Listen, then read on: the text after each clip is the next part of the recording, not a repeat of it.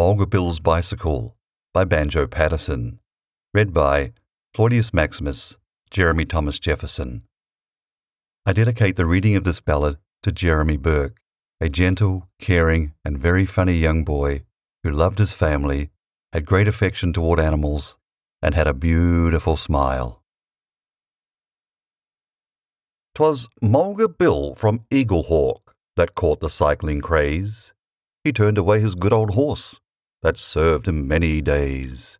He dressed himself in cycling clothes, resplendent to be seen. He hurried off to town and bought a shiny new machine.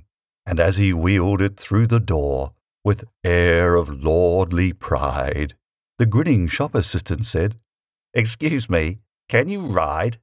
"See here, young man," said Mulga Bill, "from Walgett to the sea, from Conroy's Gap to Castlereagh, there's none can ride like me. I'm good all round at everything, as everybody knows, although I'm not one to talk, I hate a man that blows. But riding is my special gift, my chieftest soul delight. Just ask a wild duck, can it swim? A wild cat, can it fight? There's nothing clothed in hair or hide, or built of flesh or steel. There's nothing walks or jumps or runs on axle, hoof, or wheel. But what? I'll sit while hide will hold and girths and straps are tight.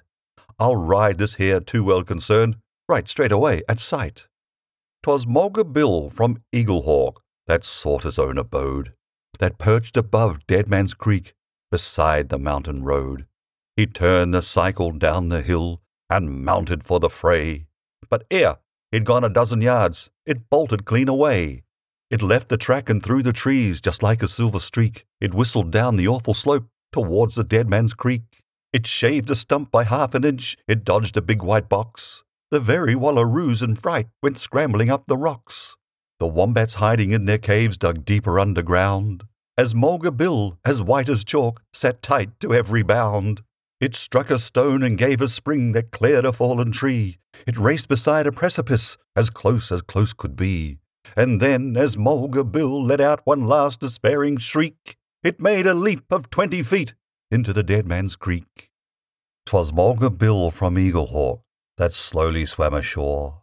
He said, "I've had some nearer shaves and lively rides before. I've rode a wild bull around a yard to win a 5-pound bet, but this was the most awful ride that I've encountered yet. I'll give that two-wheeled outlaw best. It's shaken all my nerve to feel it whistle through the air and plunge and buck and swerve. It's safe at rest in Dead Man's Creek. We'll leave it lying still. A horse's back is good enough henceforth for Mulga Bill."